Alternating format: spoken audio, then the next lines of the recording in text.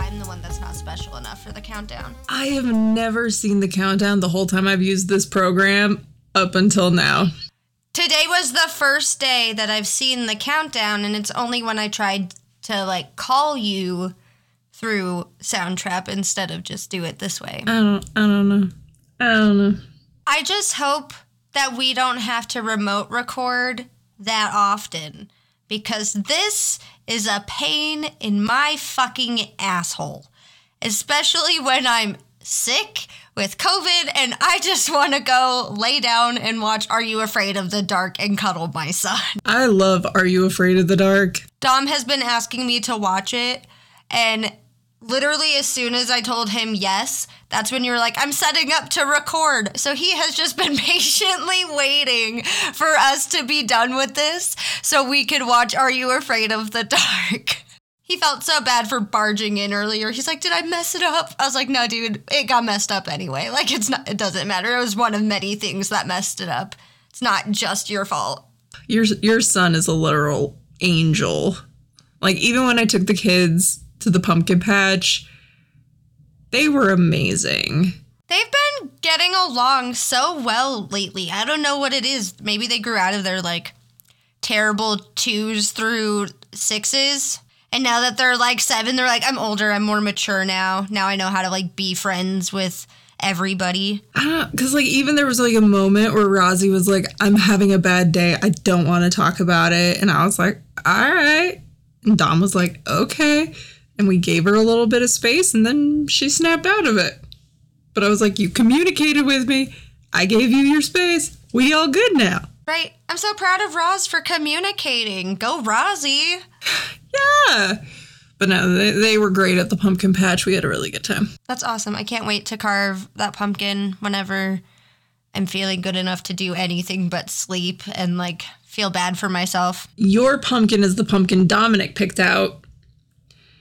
Dominic's pumpkin is the pumpkin that Rozzy picked out for you, but then Dominic decided to keep. Okay. Yeah. Weird flex, but all right. There you go. I'll accept that. Yeah. We good? We ready? We rolling? We rolling. Okay. Fucking finally we rolling. It took us an hour to get here, but we're here. We had to walk uphill both ways in the snow to get this podcast recorded today. Barefoot. In the snow, barefoot. And there's also little shitty pebbles all over the ground. Yes. Just little shitty pebbles. Shitty pebbles, right. Just little, yes. Because stepping on big rocks with bare feet doesn't hurt as bad, but the tiny little shitty pebbles are the worst. It's Lego status. The pointy ones, the little pointy ones. Yeah. Yeah. Exactly. The bits of concrete of a sidewalk that have just chipped off so they're not supposed to be there, and they're rough and ragged. The outdoorsmen of shitty little pebbles. Yes. That is what we did to get here today. Yes. So hopefully you enjoy this. You better enjoy it. This is the best story we've done thus far, in my humble opinion. I cannot wait to hear it. I am your host this week, Michaela, and this week I identify as a freshly carved jack-o'-lantern. Hello, I am Salem. This week I identify as a brain-shaped Jell-O mold that's wiggling on a plate. It's pretty fitting considering how not a person I feel. Yes. Good evening, good morning, and good in between to all you little parasites out there. Today we have a rather odd tale for you. But before we get into that, be sure to follow and rate our podcast so more people can know about it and get their appropriate dose of creepy. Give us all the 5-star reviews. That's the ghost in your wall telling you what to do, and you better appease the ghost in the wall. 5 stars only.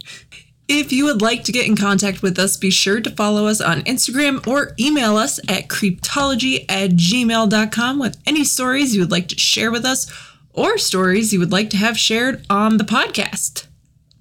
At creeptologypodcast@gmail.com. Same for the Insta.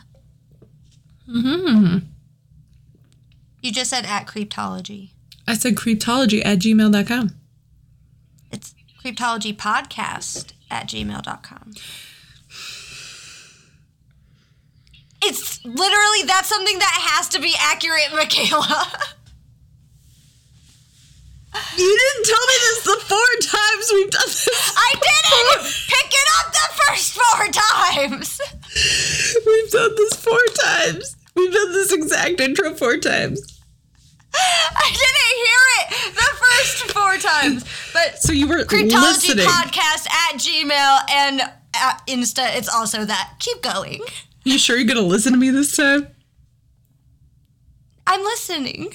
I've been listening. I have COVID, dude. My brain is mush. I'm just here to, like, retain as much as I possibly can. All right.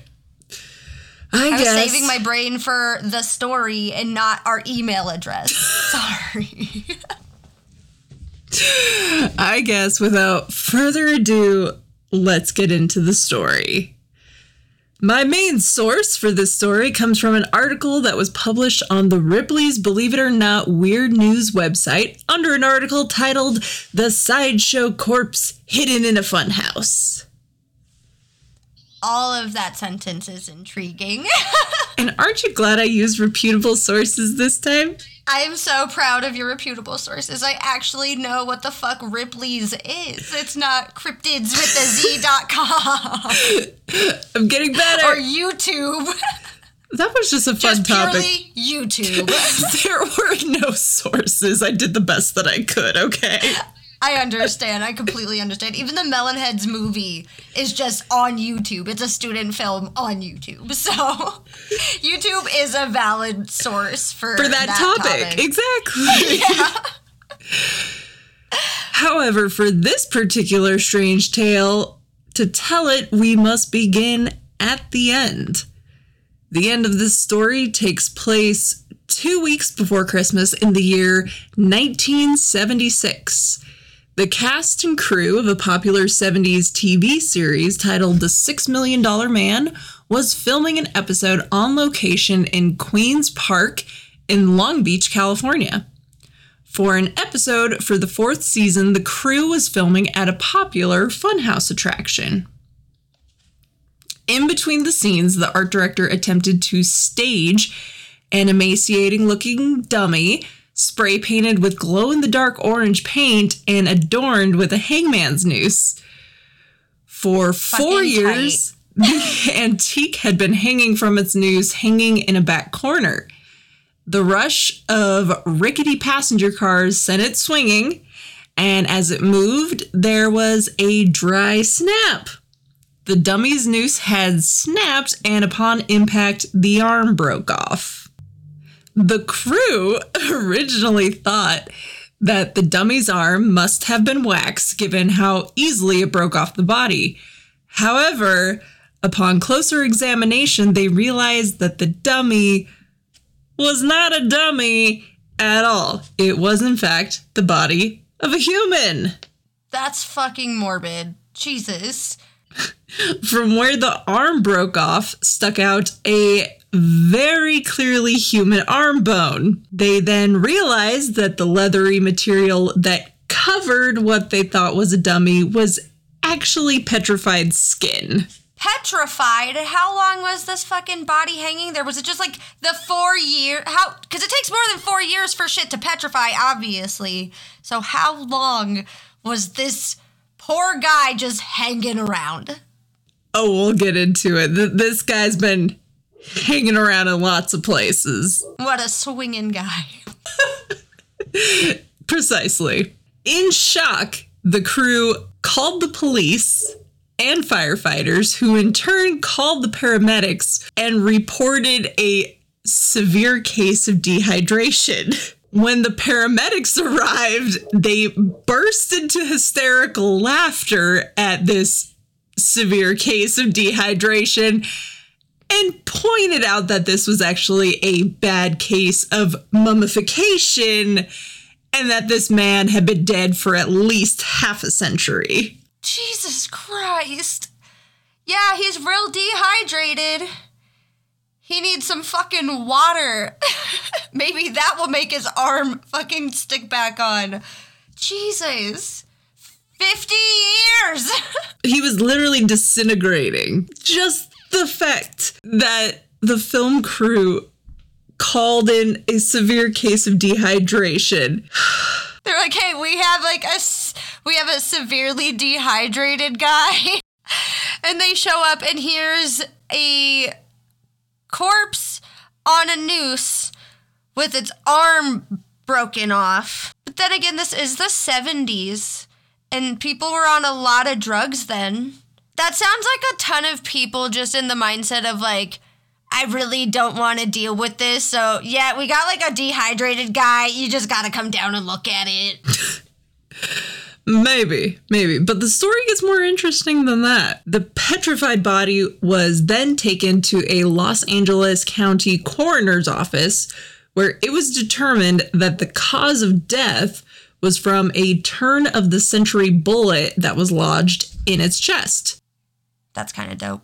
At one point, an able-bodied man, the person had withered away to nearly a skeleton, shriveled down to a height of 5'3" and a meager 50 pounds. I don't like you saying a mere 5'3" because you know I'm shorter than that.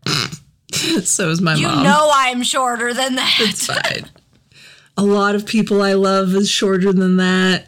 I am 5'2", so I don't appreciate the attitude towards the 5'3", 50-pound gentleman. Says your 5'2", 110-pound best friend. Love you.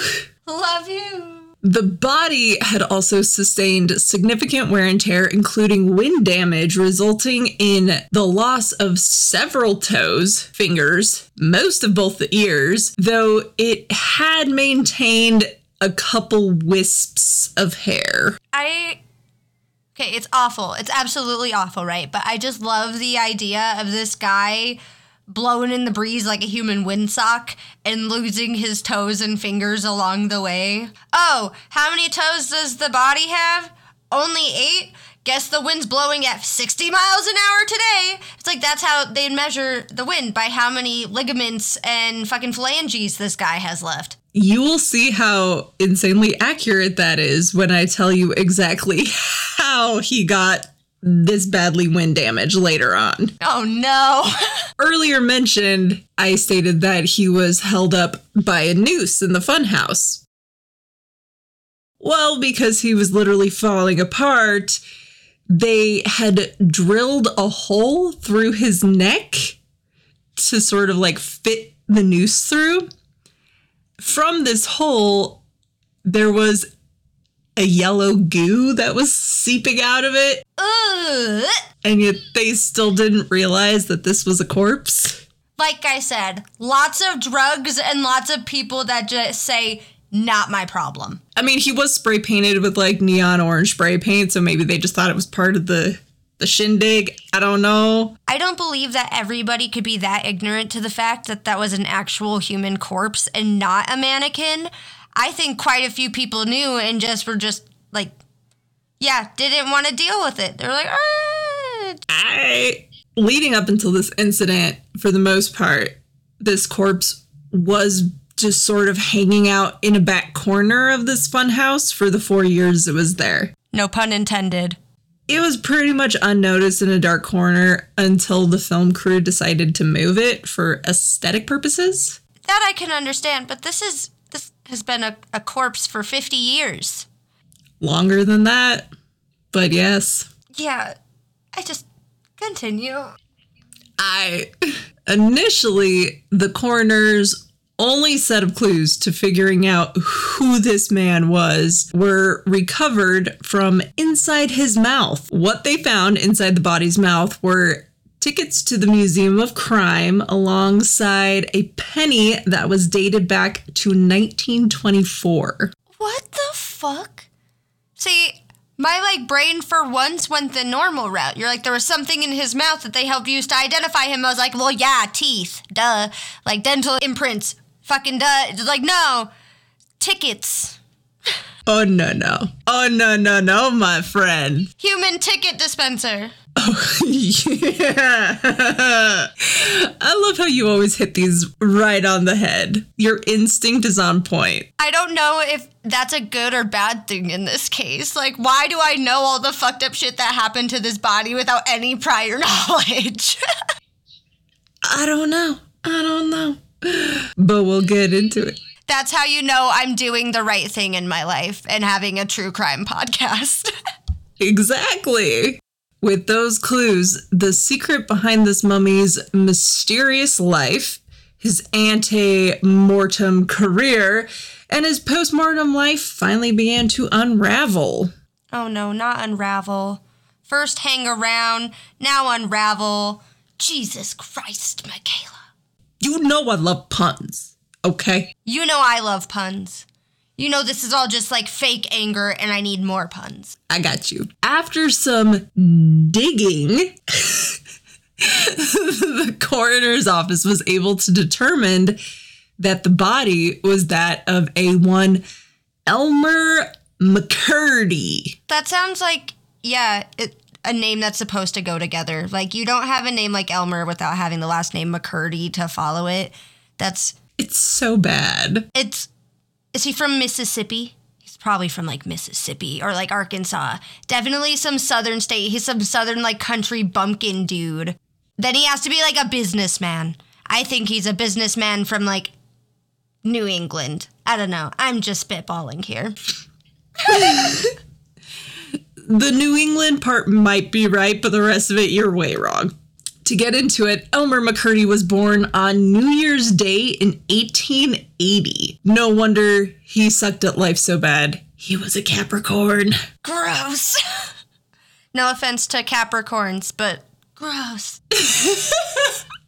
Due to the economic downturn towards the end of the century and what was sure to have been a turbulent childhood, Elmer decided to pack up and head west. 4 years, Elmer was nothing but an alcoholic drifter. Yeah, sounds like a thing an Elmer would do. It tracks. It really does. He had several odd jobs, but lost most of them due to his poor work ethic, and of course, the alcoholism didn't help. He even served in the U.S. Army for 4 years before he decided to settle in the Midwest. During his time in the military, Elmer gained a rudimentary understanding of nitroglycerin. Fun! The main component of dynamite.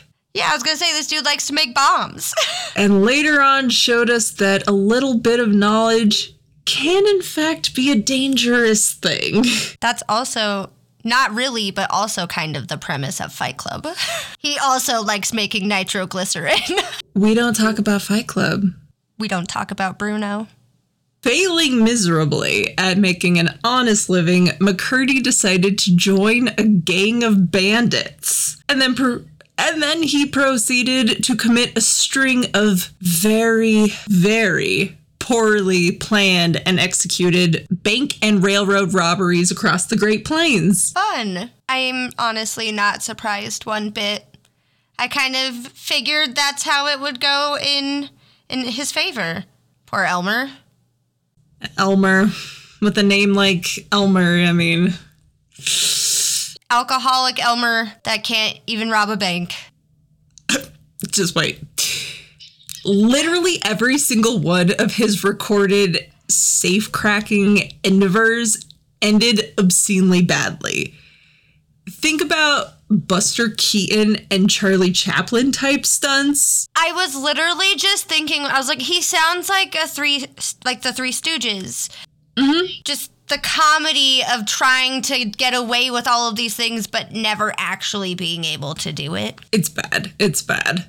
So let me get into it. Here are a couple rundowns of his legendary exploits.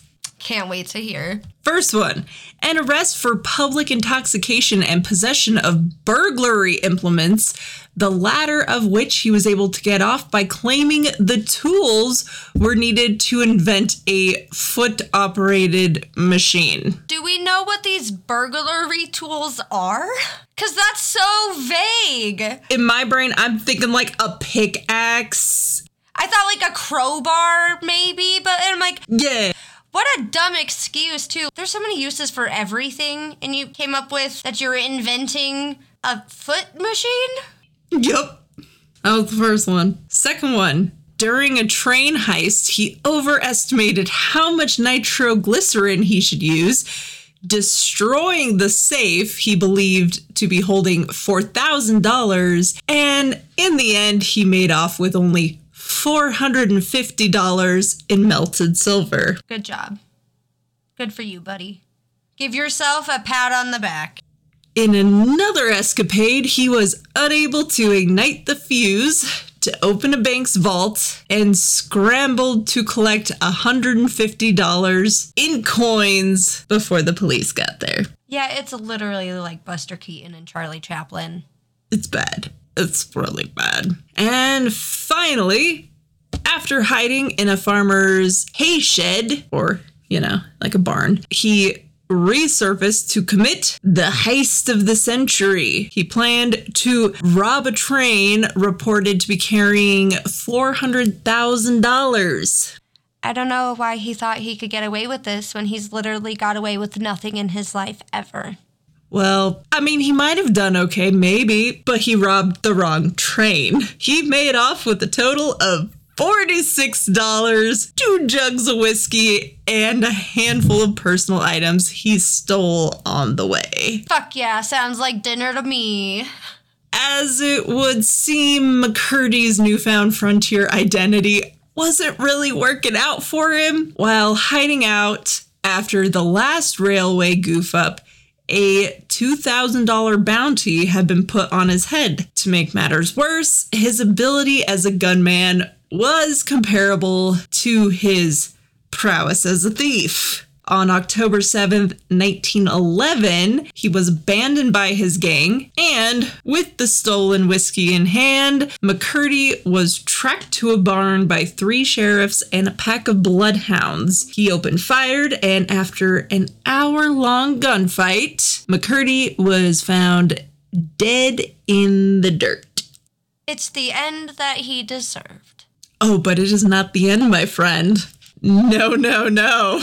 So we all know at this point that this guy just completely sucked at life. He couldn't hold a job and was a downright terrible bandit. So how exactly was it that this guy ended up embalmed and preserved for so long that his corpse ended up in a fun house in the 70s? The answer to that is really quite simple if you think back to the strange Old West times and the weird things that went on. Remember the shoes? I was gonna say, it's really not that weird if you think, oh, it's the 1800s. All the weird cracked shit happens in the 1800s. Technically by this point, it was the early 1900s, but this was still the Old West, and weird stuff was still happening. So, shoes. Remember the shoes, okay? We still need to go see those shoes. We still do need to go see those shoes. Back in these times, mortuaries had a habit of putting bodies that were not claimed on display in their funeral homes. The morticians would embalm the corpse until someone came to claim it. However, if nobody decided to claim the body, the morticians would simply put the body out on display to advertise for their talents in preserving the dead. Not a terrible idea.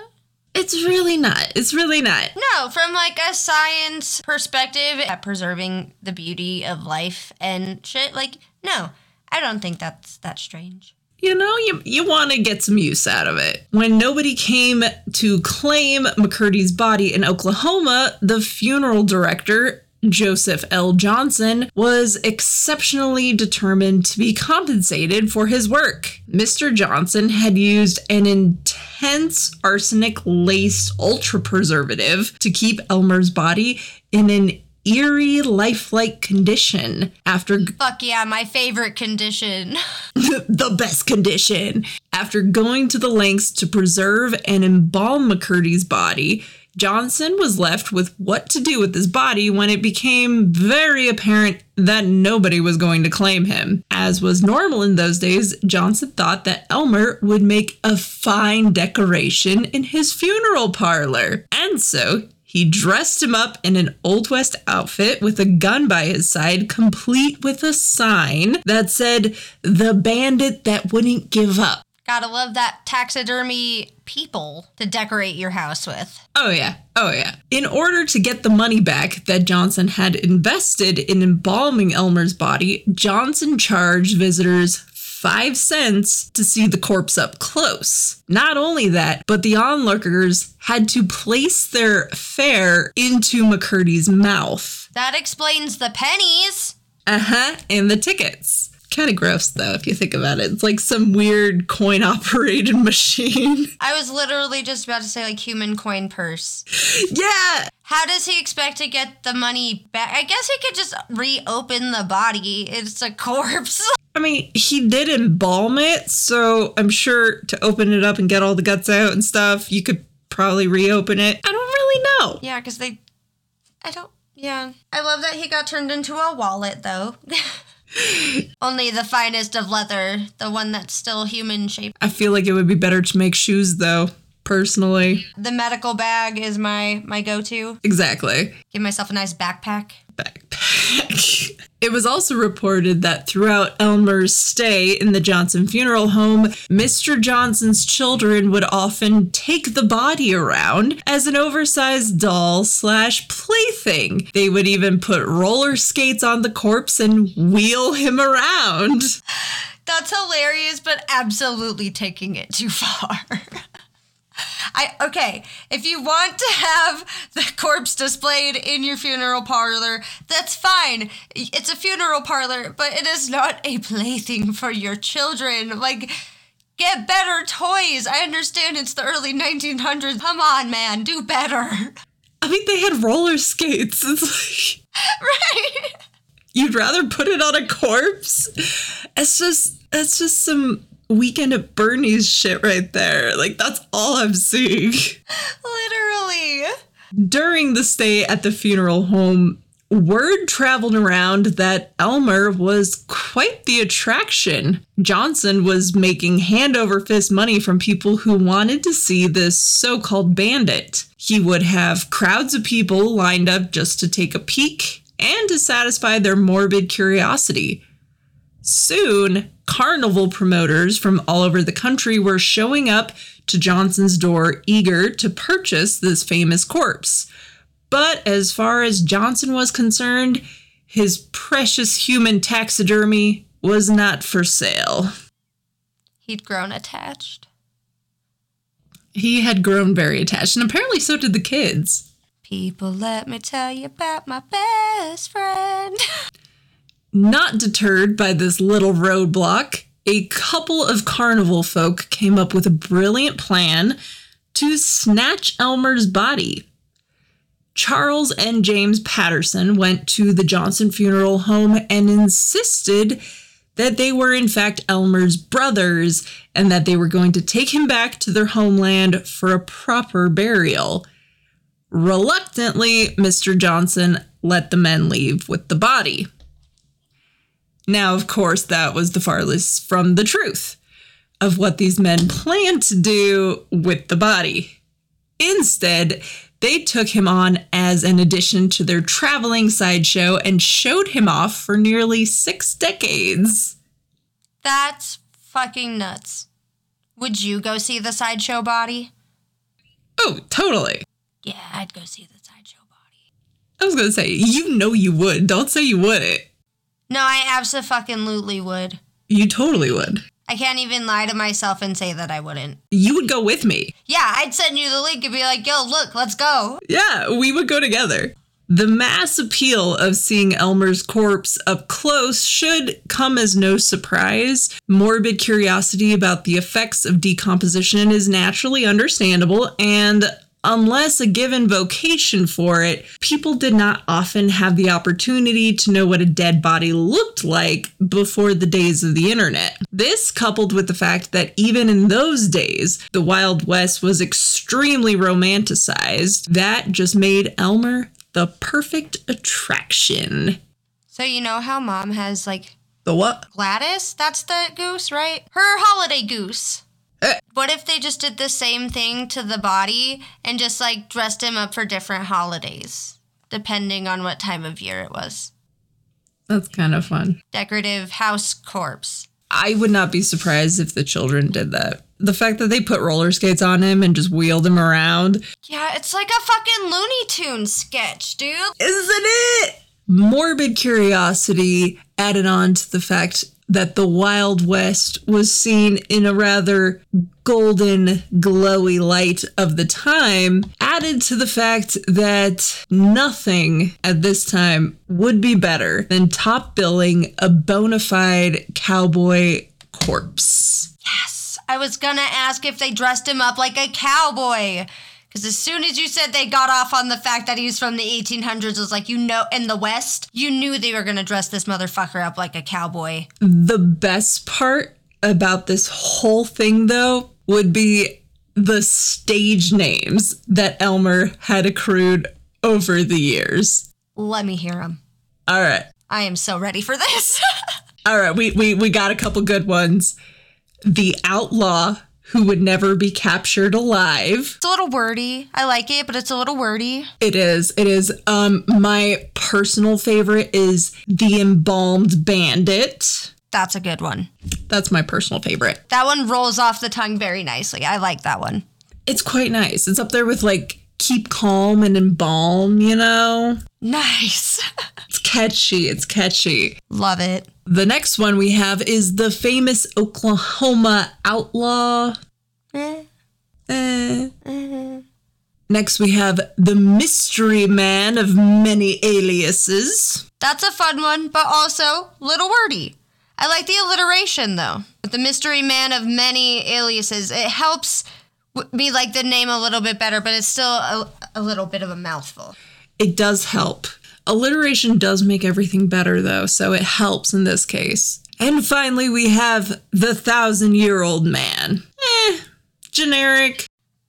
Alongside characters such as the Strongman, Alligator Girl, and the Torture King, Elmer was headlining the Great Patterson Carnival shows. Until eventually the shine and the newness of this attraction wore off, he eventually then became part of a traveling museum of crime back in 1922. Later, he also joined another sideshow that accompanied the 1928 Trans-American Foot Race. He was busy in his death. Of course, they work him to death and then afterwards.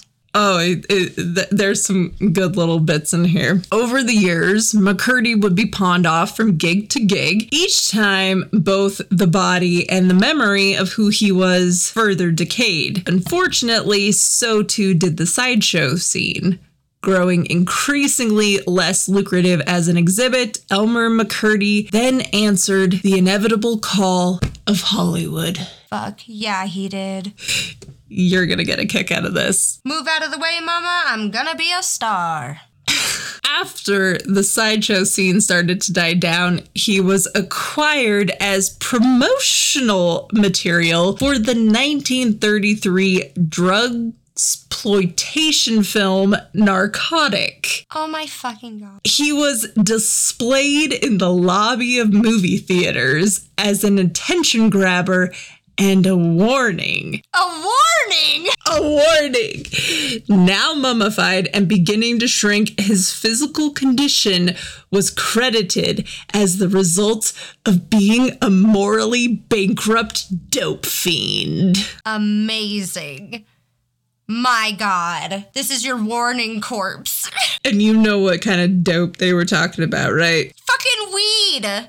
Yeah, the marijuanas. Fucking devil's lettuce. So they put, at this point, a 20-year-old corpse in the lobby of movie theaters, mummified, but still, and said, oh, if you smoke weed, this is what's going to happen to you. I just wonder if this was like before the movie organization had to put ratings on movies, because that'd be pretty fucked if you had to rate your movies, but then were able to display a dead-ass body in the lobby of your movie theater. I'm assuming the company, to their knowledge, they might have just thought it was a dummy, like a realistic life-size dummy. That's kind of what I'm thinking. I don't think at this point anybody knew that it was a real body. They realized it would have to have some sort of fucking smell to it. I mean, this is 20 years after he died.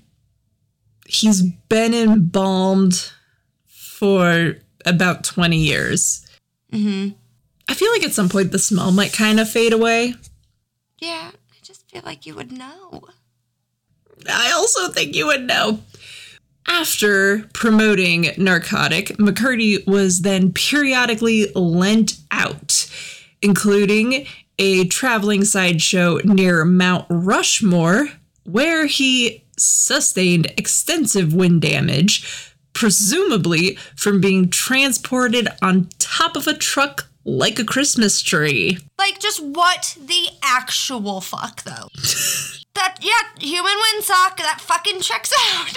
That's how he lost all his fingers and toes. The answer, my friend, is blowing in the wind. Additionally, he was also a prop in the 1967 carnival-themed horror film She Freak, which I've neither seen nor heard of, so that's probably how bad it is, because I've seen a lot of bad movies. I've also seen a lot of bad movies. I mean, I forced you to watch Veronica with me. Okay, Veronica wasn't that bad. Are you kidding me? It was bad. Terrible. Do not give Glenn Danzig any credit where it's not due. Yeah, it was bad. It was really bad. I'll have to look up this movie and see how genuinely fucking awful it is, because you know how much I love bad movies. And he's a prop in it somewhere. The following year, he was sold in bulk to a Hollywood wax museum, who then elected to not exhibit him because of his grotesque and rapidly deteriorating condition. Right! Grotesque, rapidly deteriorating, and people are like, I know, it's just a dummy. It's not a body. It's just a mannequin, it's not a body. I don't know. It was around this time that McCurdy, having seen far better days, was forgotten to have ever been a person at all. He was simply an artifact. And within a few years, he made his way to the Queen's Park Laugh in the Dark Funhouse, just waiting for a television crew to find him. After his discovery and subsequent identification, the lawbreaker was finally laid to rest in the spring of 1977. Keep in mind, he died in 1911. His body was shuffled around for 66 years. I'm surprised he didn't lose more limbs. Mm-hmm. Jesus fucking Christ. He was then shipped back to Oklahoma, where he was laid to rest next to an actual outlaw, Bill Doolin, and his grave was then covered in several feet of concrete to prevent any further desecration. And that is where he remains. Remains. And that is our story for the day. Is that not crazy or what? That is wild. Like, that baffles me for so many reasons. How did people allow themselves to get so attached to a fucking corpse where they just got paraded around the country? Part of me can understand the carnival aspect because they were using it as a body. They were using it as an artifact of a body. They're like, hey, this is a corpse. I mean, they were also using it as a body in the movie theater because they were just like, this is a warning sign. Fair point. But I think that was more of like, this is a warning sign with the like possible underlying intent that it is fake. Like most movies, you know? When you go to the movies, you're like, oh, it's fake. It's a prop. You'd think it's a prop, but it's not a prop.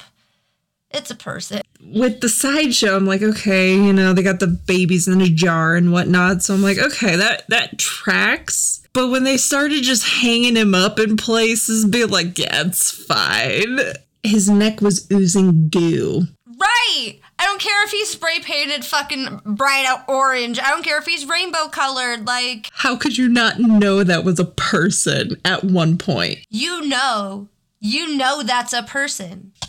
Exactly. And the fact that he just lasted this long was really amazing. I mean, he lived to be 31, which is pretty impressive back in those days. It's just so weird to think of, like, frame of reference wise, that this was 20 years before my grandmother was born. Wonder if she ever saw the body. Probably. Well, I'm glad you enjoyed it. All right, and that is all we have for you today, you little creepy parasites. Thank you for joining us today. And we will see you in 2 weeks for our next spooky, titillating tale. Until then, keep it creepy.